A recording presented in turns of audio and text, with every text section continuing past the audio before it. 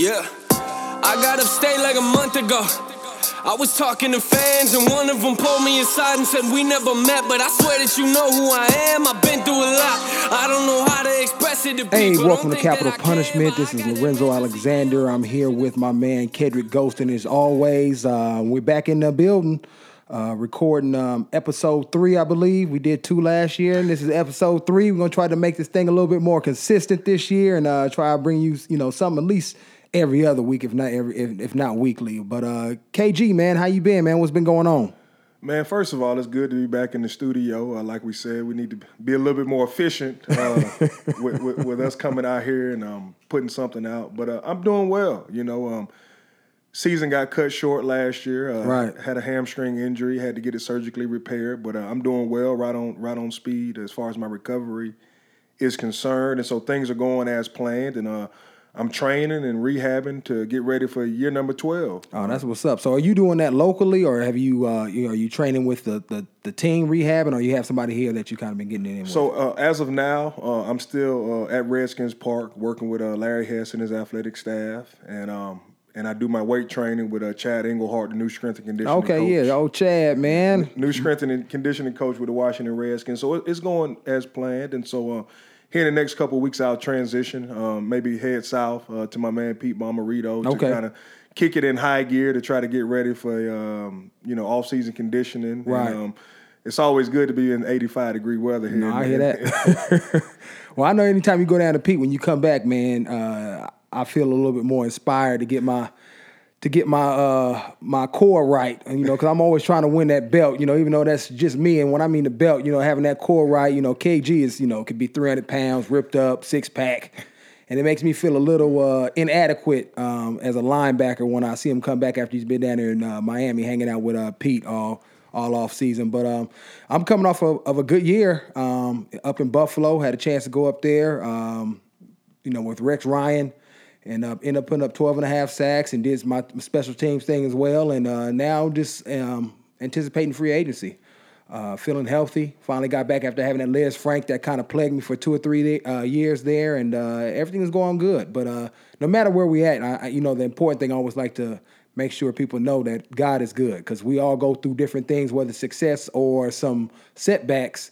But as long as we keep him first and seeing what he's trying to provide through us through those times, I think is key. Most definitely. Like I tell people, when tough times come, man, obviously have the right perspective, keep God first, but it only makes the story better. Right. You know what I mean? And you realize when you go through those things and you come out the other side of them that it only made you to become a better person, so that when you get where you want to go, you're who you need to be to stay in that position. But kind of rolling back to you, awesome year, phenomenal year, and I was able to watch it firsthand. Obviously, my season getting cut short, I watched as many Buffalo games as I can.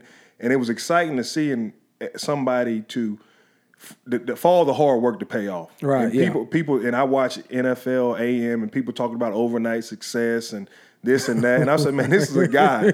Right. This is a guy that's been grinding in this league.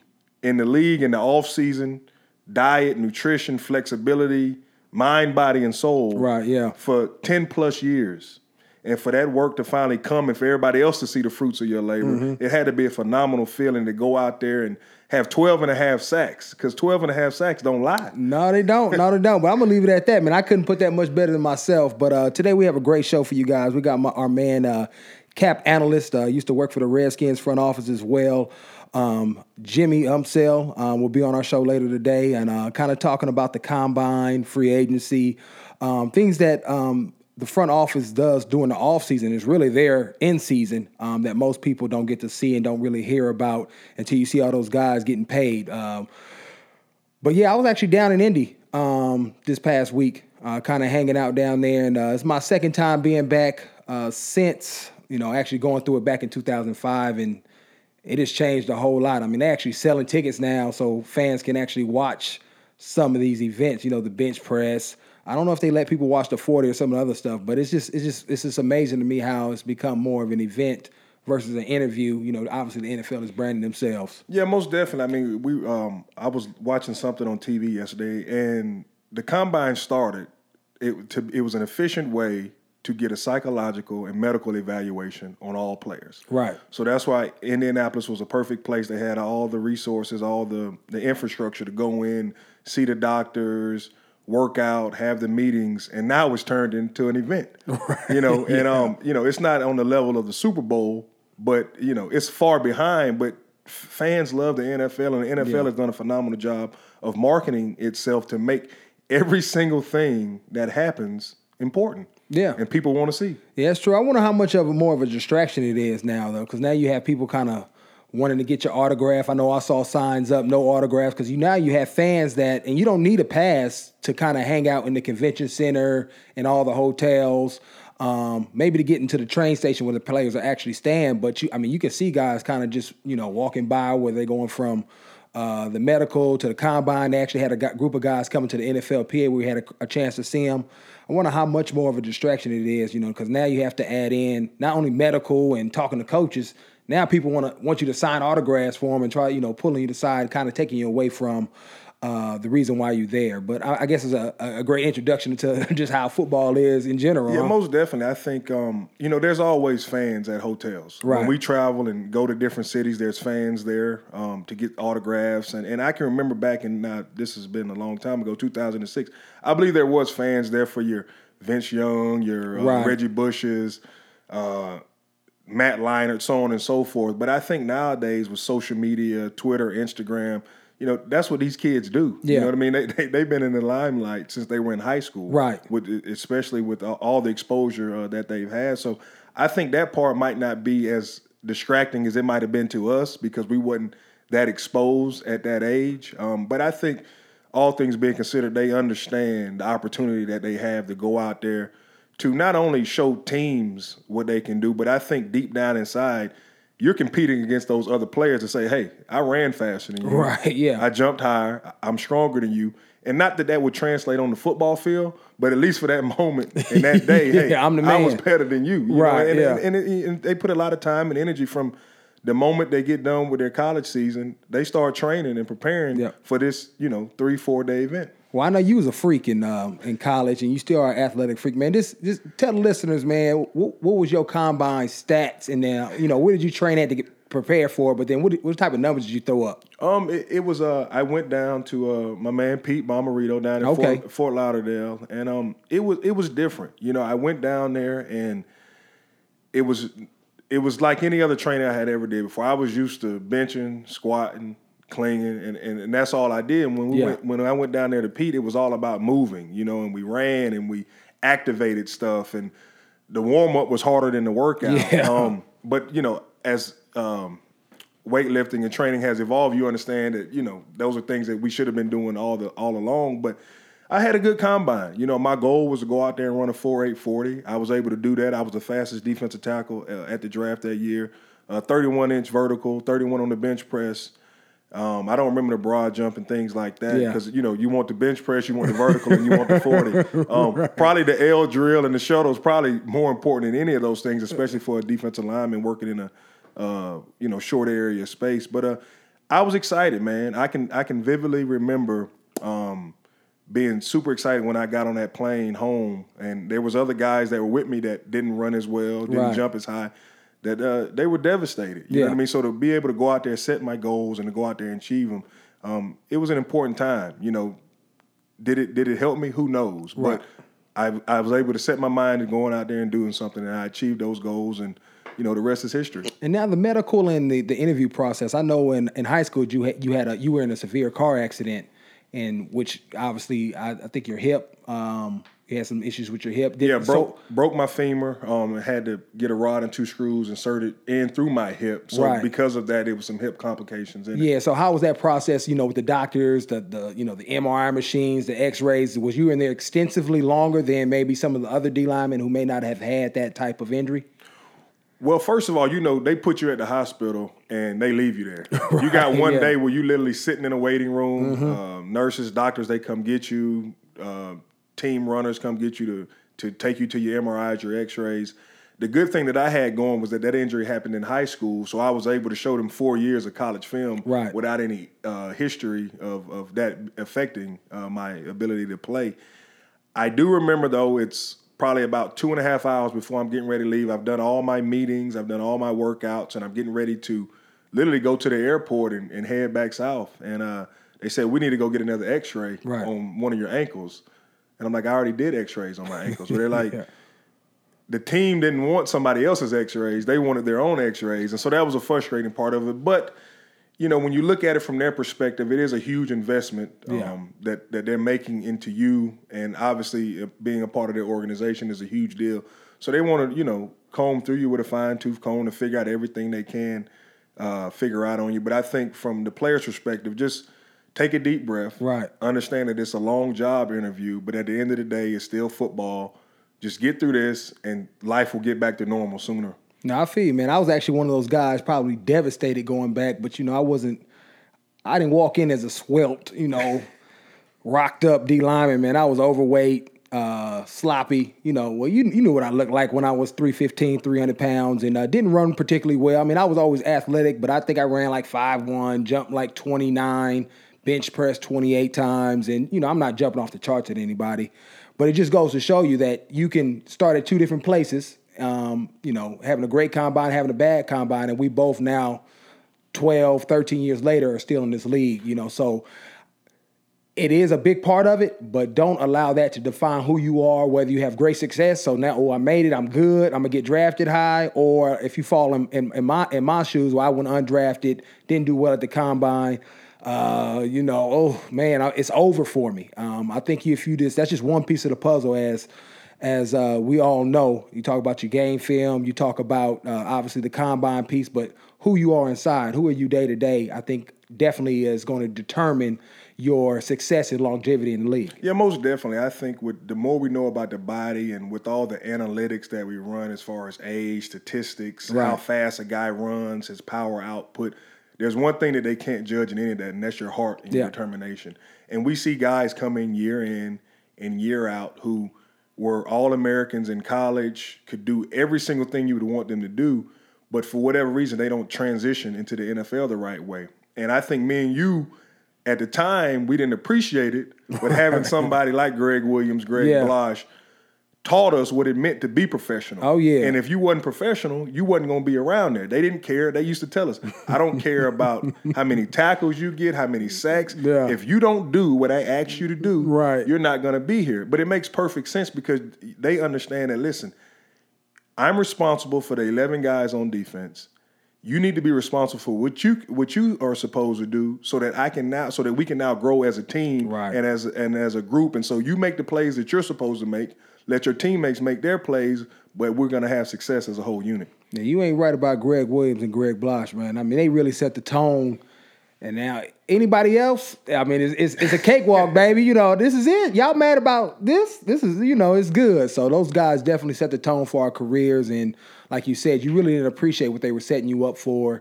Just mindset, mentality. I mean, that's half of this league, probably more than half, probably close to 70-80% of this league. It's just your mindset, toughness to be able to get through the tough times. And, you know, obviously when we were with the Redskins early on there was a lot of tough times, but those coaches taught you how to be a professional. And we had great guys also to teach us as well. Yeah, most definitely. Veterans like Ronaldo Wynn, James Thrash, Cornelius Griffin, Philip Daniels, the list goes on. We were fortunate because we had, you know, you hear the horror stories about, you know, the veterans aren't going to help you with anything. You're trying to take their job. And that was not my experience at all. But, you know, it takes you have to be a tough guy. You know what I mean? And it's kind of, yes, they are super athletic guys that get by off of sheer athleticism and just being better than everybody else. But for the majority of the guys in the league, these are guys that have had to work year in and year out to hone their skills to be where they're at and to continue to compete at that high level year in and year out. So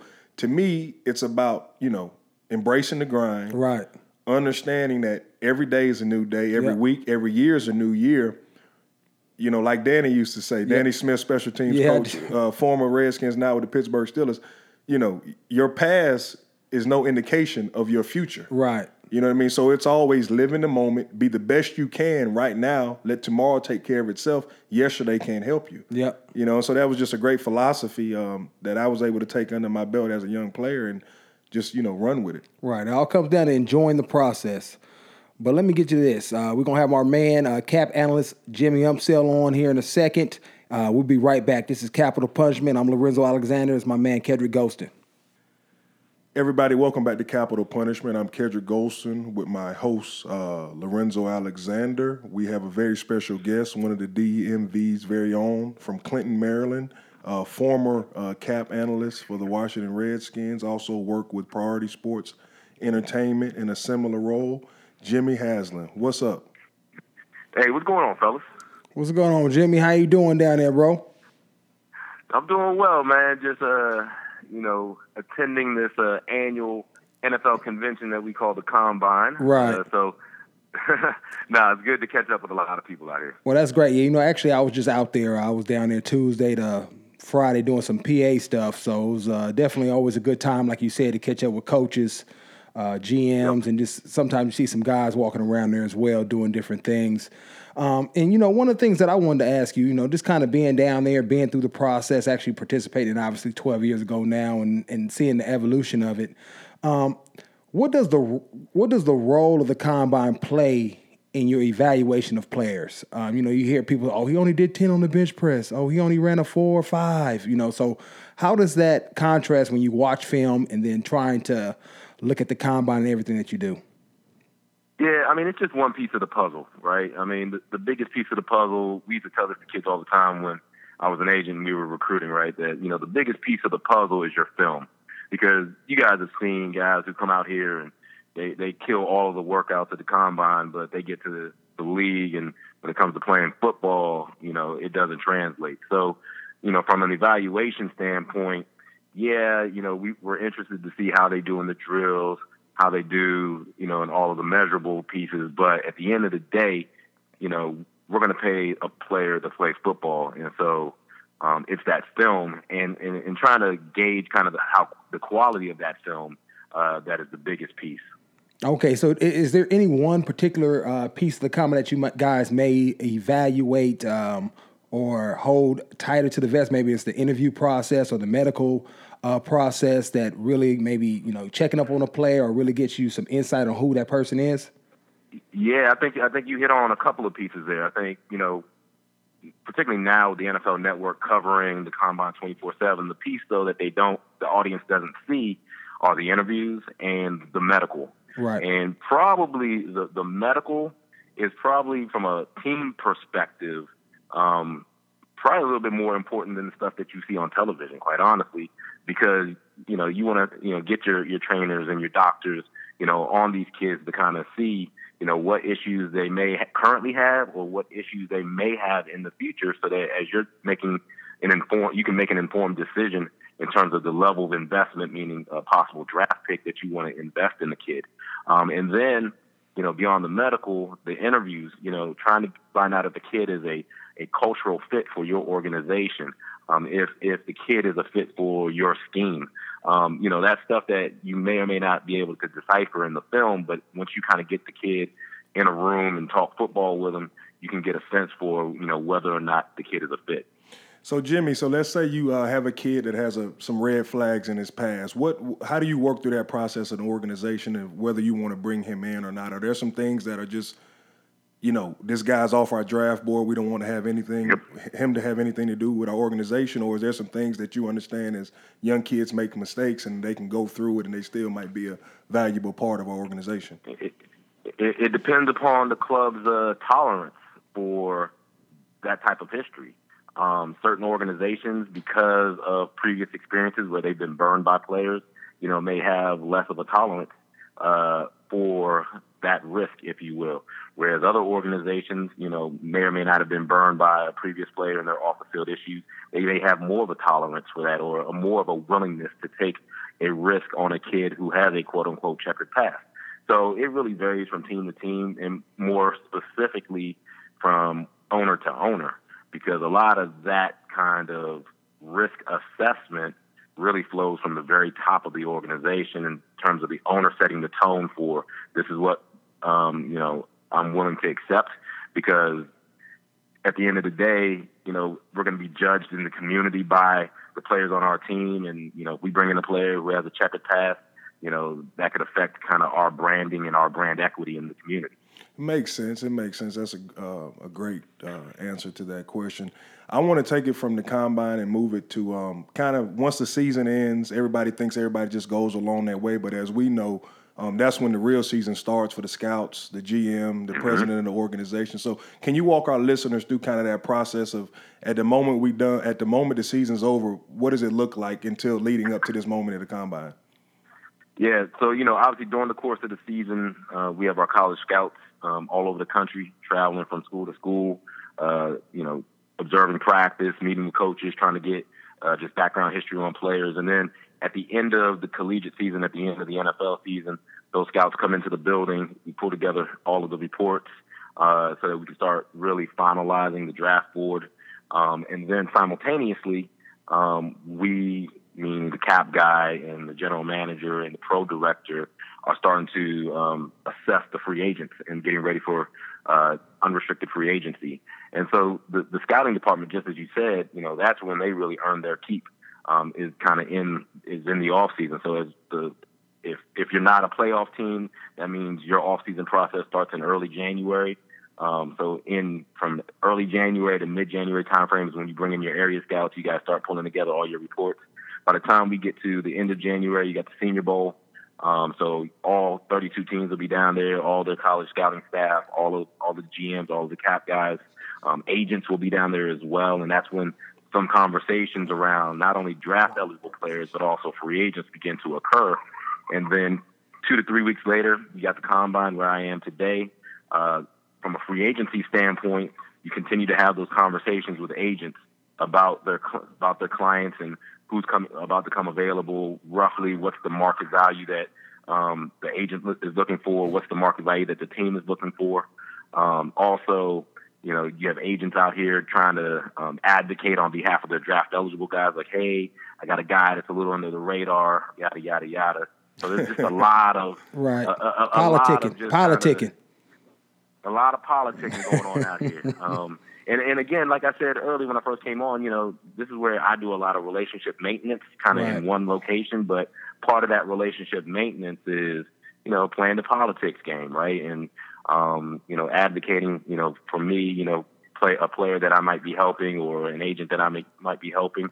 Conversely, though, a cap guy might seek me out here and say, hey, what do you think from a market standpoint?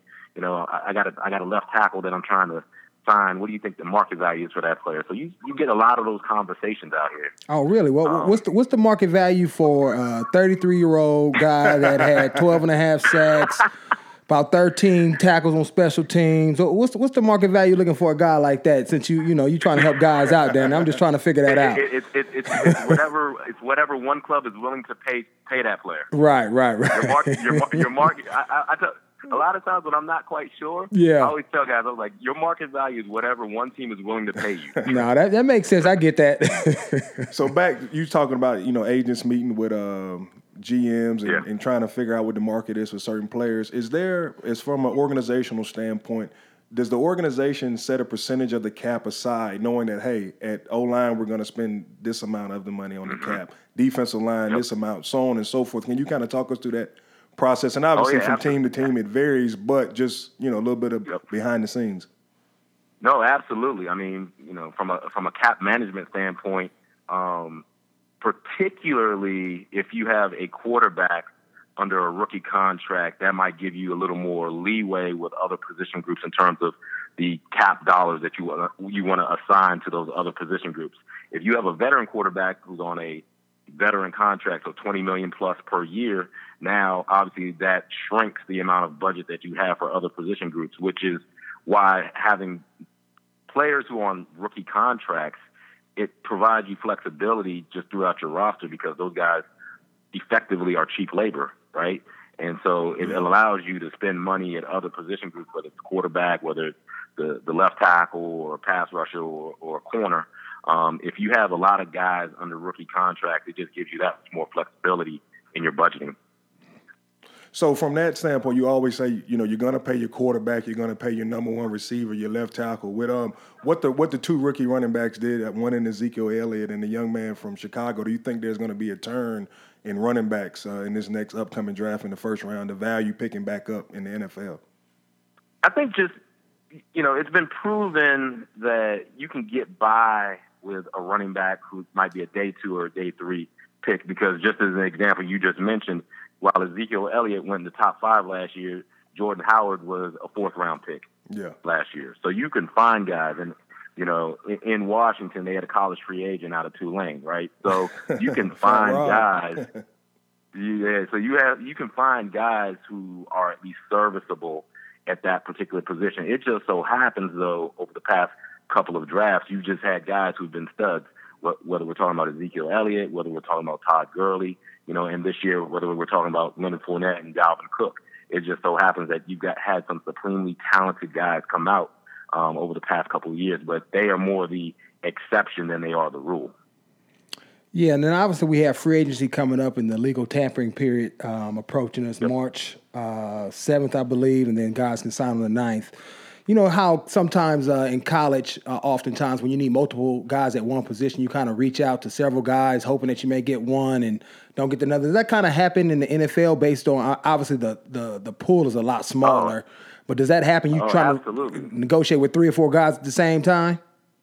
Absolutely. So the clubs have the leverage quite often, because the club will have in their budget, like, look, we're not spending more than, say, $8 million per year on the left tackle that we want to sign. Mm-hmm. And there might be 3 left tackles on the market.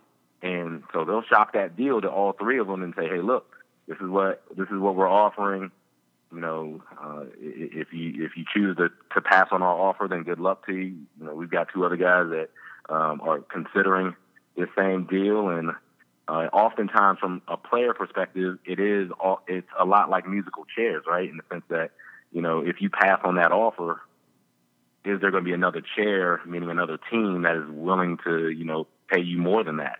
And so your agent has to really be able to help you gauge that. But also, though, from a team perspective, you may find yourself bidding on a cornerback, and obviously, shutdown corners aren't plentiful, and so now you're in a bidding war, right? Because the supply just isn't there, and so when there's high demand and low supply, that just drives up the price. Yeah, that makes a lot of sense. And just one more follow-up question on that.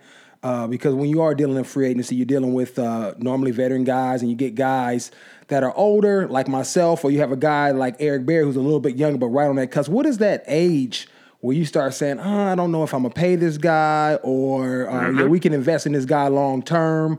Kind of break that down as far as what goes into that. Is it age? No. Is it decline in pay or play? No, age is definitely a factor in when you're valuing a veteran player in free agency. So, again, I keep using the left tackle market as an example.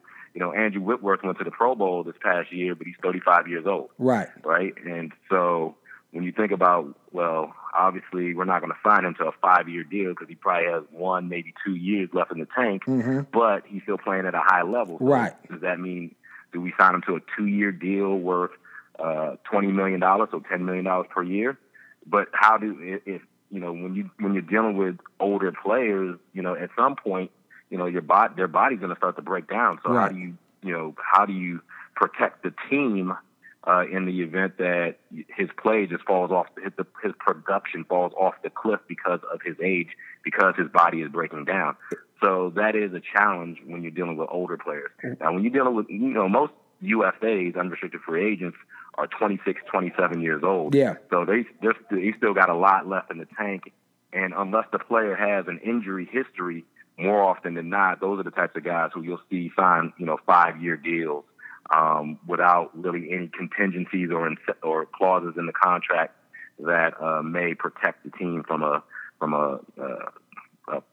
injury standpoint. So you won't see like per game roster bonuses, whereas with an older player, you might see per game roster bonuses that say, we're not going to pay you X amount of dollars if you're not on the 46-man roster from week to week. Right. That makes a lot of sense. And my last question for me is, has that age or perception of an older guy changed, just like the new CBA has been implemented with guys being protected in the offseason, not as many obviously padded practices during the season, you only get hit once.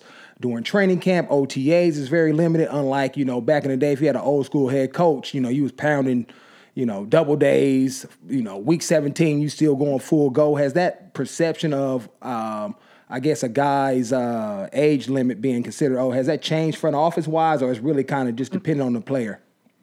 It's still kind of, you're still going to have wear and tear, regardless of, even with the CBA kind of scaling back the off-season work and scaling back the practice times, you're still going to have wear and tear from playing that game for, years upon years. And so your age is still, regardless of the CBA piece of it, still, is a factor. Now, I will say this, though, like if you've got, let's say you've got LeGarrette Blount is a pretty good example, right? Right. He's 31 years old. He's a running back, but he actually doesn't have a ton of carries on his resume. Mm-hmm. So you could theoretically make the argument that he still has, a good amount of tread left on the tire because those tires haven't been used at a high level, right? Through the first 6 years of his career, right? Like Adrian so Peterson. You do have to take those things into consideration, okay. Right? Yep. So the play time historically, the injury history, all those things kind of, you have to weigh the risk when you are signing an older player. Jimmy, thank you. As always, is there any way that our listeners can follow you on social media? Can you give out your Twitter handle or Instagram? Oh, yeah, definitely. Yeah, definitely catch me on Twitter at SalaryCap101.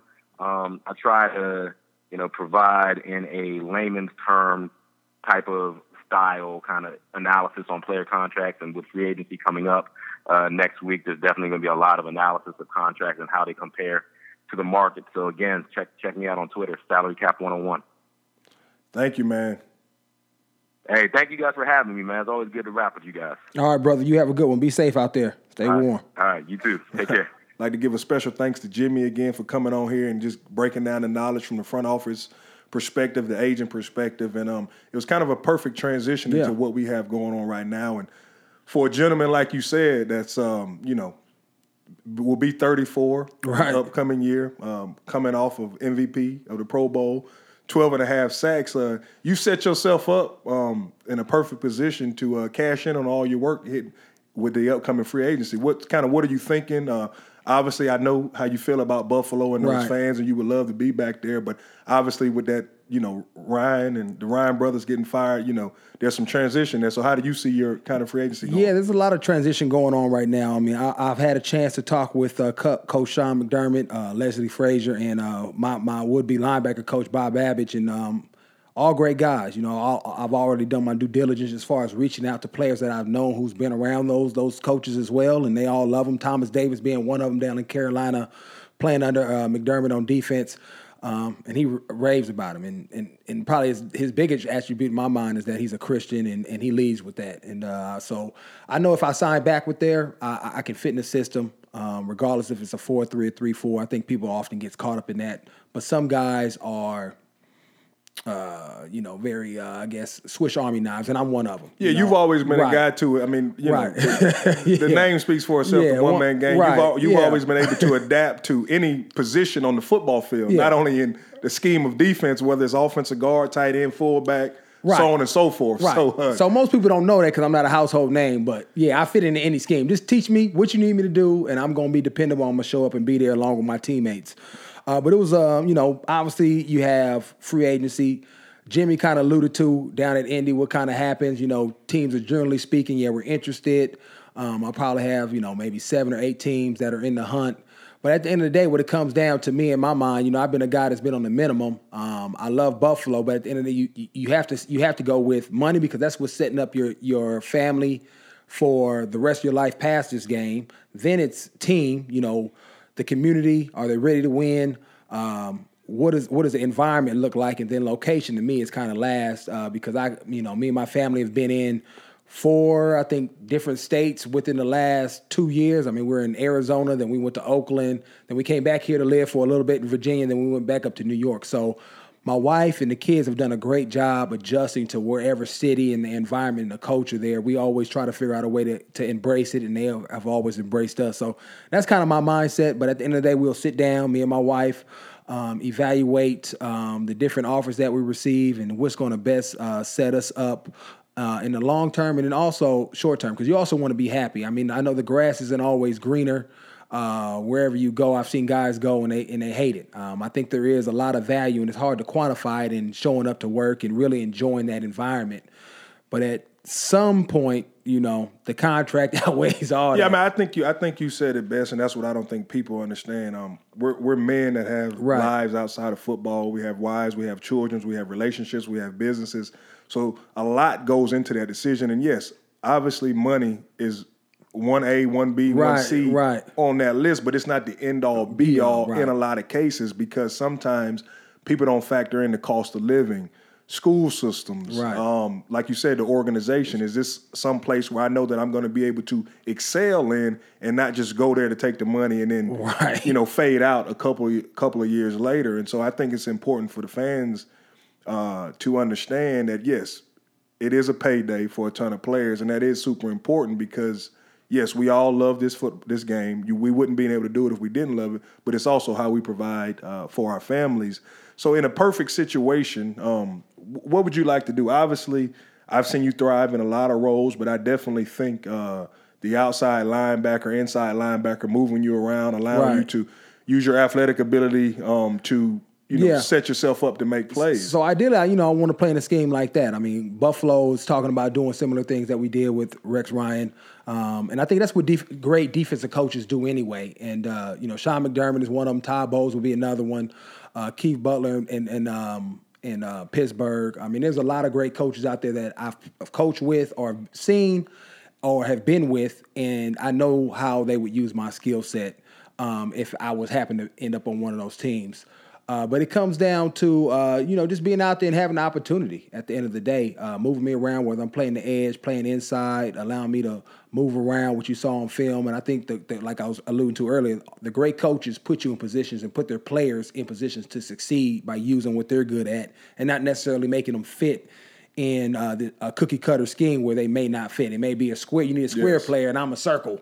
Perfect example. You have a 3 technique that gets paid to go play in a 3-4 where now he's 2-gapping, where he's not able to showcase his skill set that made you want to pay them all that money. Exactly, and I think that's what it comes down to. And the smart coaches around the league that I've been around understand how to do that. Yeah, that's excellent. That's excellent. Kind of me. I'm in the same boat. Little different end of the spectrum. My season got cut short due to injury, but I'm super excited to get back with the Redskins if I have an opportunity, or even another team. You know what I mean? Right. Once it's over, it's over. So I want to maximize this window as long as it's still open. But I can tell you that I'm super excited about Jim Tomsula, the new defensive line coach of the Redskins. He's a guy that, you just know from playing defensive line in this league of being one of those coaches that do a good job of developing his players and getting the most out of them. Greg Minuski was on the staff last year as the outside linebackers coach. He's full of energy and just all the good stuff that you would want in a coach. So I'm excited to be able to get back out there, with those guys. But, to your point, I think you talked a lot about free agency and culture and things like that. I think a lot of times what people take for granted, and what I think even makes you more valuable in the open market, is that you're going to be a guy that not only fits in the culture but enhances it. And even from an early age, you were always a guy that was helping the starter to become a pro. You know what I mean? And you always understood that whatever my role is on this team, I'm going to do it to the best of my ability, but I'm also going to try to help everybody else around me, sometimes to the detriment of your own success. And that's what I think people take for granted, in understanding that it's not just about collecting talent. It's about building a team and an organization and everybody knowing their role. And I can think back to, was it 2012 when Coach Shanahan literally stood up in front of the whole team and defined everybody's role on that team. And he says, you might not like it, and that doesn't mean you will be there for your whole career. But at this moment in time, this is what we need you to do, and we need you to be the best at it.